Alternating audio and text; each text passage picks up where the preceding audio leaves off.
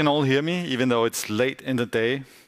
I'm so very happy to be here and a little confused because we're much earlier in the process of presenting work that I usually do.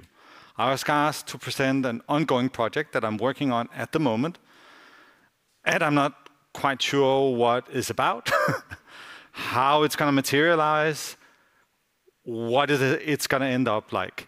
But in a way, when I got the invitation, I thought it fits the idea of the project perfectly. So, but let's see if you follow me and agree or what you think. I've even brought a manuscript, just at least to pretend like I know what I'm saying.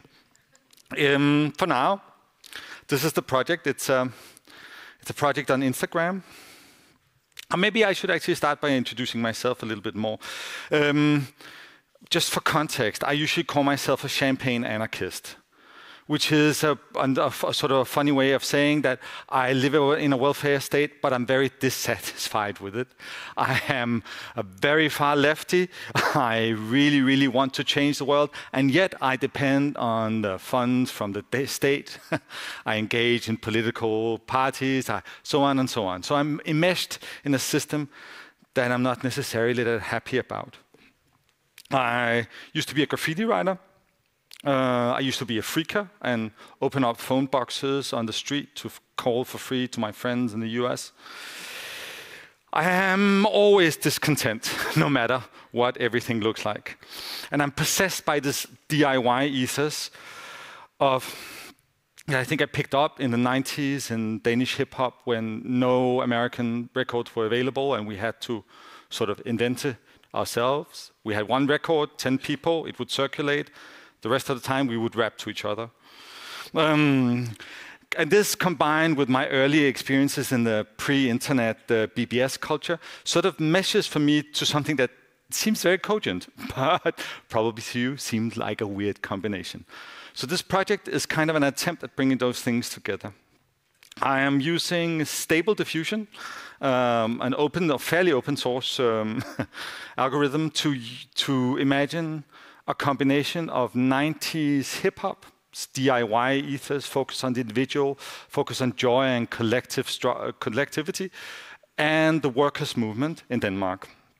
And for now, it consists of 44 studies, videos and images that are all available on Instagram, and that unfold as time passes. Tomorrow, I'll probably post something new, the day after something else, as I try to figure out what putting up these parameters and what trying to reimagine the past might be about.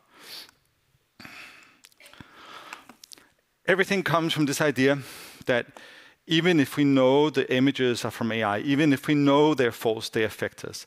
Even if, let me give you an example. I once recreated my grandmother's nose from the only photo I have of her. And now when I dream of her, in the middle of her face is this weird lump, this algorithmic recreation of a nose. So my real memories were substituted by the image of her nose that I created myself. In this way, how images pass into us, even with all of our critical guards and so on, and how we are constantly bombarded by fake, manipulated images. So what to do in this situation where we are enmeshed in a society that I don't like, using social media that's a horrible shit show. And I'm using an algorithm made in the UK so that it's very difficult to make anything that looks like it happened in Denmark. Okay, so I built my own server. I download the open source model and I run it on my own so that I can modify it. I try to get a little bit of autonomy, even though I can't really understand the math that well. I can sort of read the code, I can manipulate it a little bit. But there's a sort of a negotiation. I get a little bit of autonomy by not subscribing to a service that might change the prompts tomorrow. I don't know if any of you have experienced how they're constantly changing the system, so one prompt might work one day and not the next day. Now I have complete control in my basement, as I talked about. Okay, so let's look at an example. All of these 44 studies are images, series of 10 to 15 pictures or videos combined with a small narrative. This one is about how, and they're all fake, they're all lies, but they're all somewhat believable anyway. This is Sun Ra, the famous Afro-American futurist, arriving in Denmark and inspiring the local labor movement. It's a sort of a dream of what if the Danish labor movement hadn't turned inward, hadn't become xenophobic. What if it had instead turned outwards, reached out for inspiration from other struggling places and made international ties of solidarity. And the more you look at the images, the more you notice its imperfections. This sort of state of the algorithm now is full of weird stuff at the margins. I had a feeling in a moment the stable diffusion or whatever comes next will be much better. We will get realistic images. But at the moment, this kind of lie of the past that I'm creating and the false narratives are obviously fake. You can see it in the images. They all break down. Their authority is temporary and negotiable. I'm creating a minor history, not a major history. I'm creating a version of history, not a definitive, authoritative one. And I mean, if you look at what they actually want you to produce, it's dragons, it's tropical beaches, it's beautiful women, it's all of these things that you're meant to produce with it. So the other point for me is to try and take technology that's obviously meant for something and misuse it. I don't think anybody developing Stable Diffusion or any of the other so-called AI systems thought that somebody would want to reinvent Danish hip-hop in the 90s and the labor movement. And there's a certain satisfaction in taking something that's meant to give you one kind of image and then trying to turn it and twist it and find out how can I pervert it. The next image is an image of, I don't know, in the Danish system, in the Danish local discussions, the welfare state is like the primary mythology. But it never, if you ever get ill, the image of the welfare state never really matches the services. There's a big dream projected about how we are all served, and then once you hit the welfare system, as I was sick for several years and fell through the system. So there's a kind of a myth and a reality that's interesting to play with. So in this kind of idea, I thought about, what's his name? Friedensreich Hundertwasser, who's an Austrian artist, who said that he built some buildings and he allowed everybody to paint around their own windows. So instead of making one total plan for how the building should be painted, he allowed everybody to have agency locally. What would a hospital, where it was like that, where the people working there were allowed to paint it, where the people who were ill were allowed to change things, build things, change the hospital, what would a colorful, joyful, less mechanical healthcare system look like? And of course, it's also inspired by the Danish artist Paul Gernes, who some of you might be familiar with. Or this photo of somebody who looks like Helle Thorning-Schmidt, the first Danish female prime minister, playing a set of records at her inauguration. Imagine what kind of other politicians we might have if they'd come from the DIY hip-hop scene instead of the big political schools and private schools. Imagine what a joyful politics of collectivity might be like. These are the kind of things I'm trying to get at. And there's always this kind of combination of the photo, which is just me describing somebody who looks like Helle Thorning, and then 1,000 pictures come up. I pick the ones, like we talked about earlier, through sort of a process of curation, that look the most like Helle Thorning, but they still don't quite look like Helle Thorning. So I write a little narrative. I suspend your disbelief a little bit. But once you've read Helle Thorning over here in the description and you see the pictures, they become Helle Thorning. It's a sort of a sleight of hand. It's a magical trick. By planting the idea that she's there in the image, I make you believe in it. And then you begin to notice all the identical men in the background. And why would you want to do anything like this? Well, it's because I feel like all discussions of the future have kind of been lost to Elon Musk. Like there's a kind of a collective dread, a lack of imaginary futures. And I find myself having a difficult time stepping out of those futures. I have a hard time imagining something that's not a vacuum-powered super rail or an outer space adventure where we can leave a burning planet behind. I'm having a lot of trouble getting out of those narratives, getting somewhere else. So I turn to the past. And I think like every time we discuss the past, whether it's saying like things were always like this or before this happened, or I should say algorithms always interpolate the future using data in the past, so they're kind of always telling you everything will remain the same. So there's a kind of like, how can you do something about it? You need to reinvent the past, right? And there's something like in this kind of remix culture of the algorithm, that's this sort of huge field of potential images that have been collected, that have been sort of fairly collective, this kind of feeling of infinite potential, that, and the fact that you're sort of always remixing, it's a little bit like scratching a record and like finding the best point in the record, as the early DJs did, and then repeating it over and over instead of letting it pass on to the next thing. Another example is,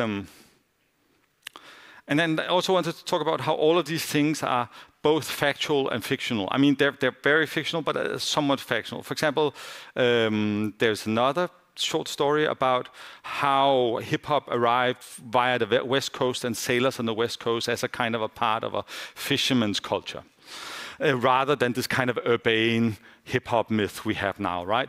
And that it builds on the fact that there actually used to be, for example, between Denmark and the south of Sweden, a common language between the fishermen. They used to speak a language. There used to be lots of cultural transport across the borders that we now consider to be very rigid linguistically or whatever.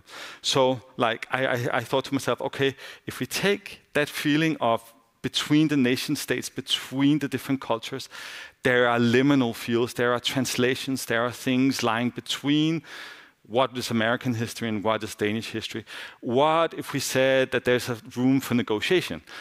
What if we don't buy into those national narratives of originality or genealogy? What if the kind of weird versions of English rap I made because I couldn't speak English, you know, where you misunderstand the words and you try anyway, and you listen to things and you misunderstand them completely, and you see small photocopies of American graffiti pieces, and you think graffiti pieces are supposed to be this big. You go into a little tunnel and you paint them by hand because you don't know about spray paint. All of those ways are actually ways of reconfiguring and re-understanding, and also maybe refuting cultural global homogeny of the big tech, of American popular culture, and saying, hey, there are minor histories, there's something going on at the margins. Maybe you might actually discover something in Danish hip-hop that would be valuable for the majority culture of the global hip-hop, the commercialized global hip-hop. And along the same lines, there's a story of hip-hop blossoming in Djurs, which is one of those marginal, so-called marginal areas that are always pointed to in Denmark as underdeveloped, full of racist, all these things. So I turned it on its head and said, this is the most joyful, the most collective, the most hip-hop place. They were the ones who drove a more organic, more nature-based hip-hop into being. So this kind of take, and all of those are things that I think about because they're in the newspaper or they're being discussed, that I try to bring into this fictional world and talk about them in the past, because in a way that gives me leeway to think about them differently than in the ways I usually do, as this sort of lefty person saying, you should all stop eating meat now. So instead, I can do this and sort of hopefully through the back door make it possible to imagine not just making meat illegal, but a joyful, happy life with vegetables. And finally, again, the Danish Ministry of State dancing. And maybe return a little bit to this idea of the joyful and the collective, which I also feel like was a part of the workers' movement originally. If I go back to the original collective songs, the building of beautiful buildings for each other, the collective pooling of resources, the sharing of knowledge, the resistance, all those things that I really remember, but that somehow seem forgotten now. How can we reinvigorate those? How can we think of a labor movement that is not about making productive citizens who will produce a better national economy, but about creating a place in the world, a history maybe? Maybe there was even somebody before who thought about making a joyful collective society where we struggle for equity for all. It doesn't exist. I'm not sure it ever will. But I feel like just by imagining the past, it becomes easier for me to imagine a different future than what I'm usually presented with. And I feel like that's something that I learned from the Afrofuturists. That's something that I learned from hip-hop. That's something that I learned from the labor movement. And I feel like the depiction of hip-hop now, the depiction of the labor movement now, have lost those. How can we regain them? How can we write them back into the histories? Not as the major history, but as a minor history. One of hopefully many histories. I'm sure there are other people in this room with similar histories of subcultures or other places they went because they were discontent with the ways things were organized. Maybe they became live role players, pretending that the world was the school was a big spaceship, or maybe, I don't know, maybe they rode horses and dreamt about being closer to nature. Who knows? But I think so many people dream of other worlds and dream of other pasts and other futures that if we just give them space and maybe like a stupid project like this to reimagine it, maybe there's a chance we could still imagine a future that is not defined by techno-optimists or tech monopolies. Yeah. There's so many other things to talk about. The cultural bias of the algorithms, how as a Dane, you can never get anything that looks like Denmark. You always get all these weird, slightly there are always mountains in the background. You're like, not very Danish. Or the Danish parliament, which I really wanted to include, it's all dark panels and faux gothic, like the British parliament. All of these traces of things that actually, as soon as I say it's in Denmark, they become not a problem, but a way of making obvious that it's a fiction within the fiction. So there's this sort of double suspension of disbelief, where you think, oh yeah, that's the prime minister playing records. I don't remember that. And then there's like, but there's also something wrong with the image, right? Because I don't think the point is that we need to create a new authoritative lineage of history. We need to make room for many, many histories. Thank you.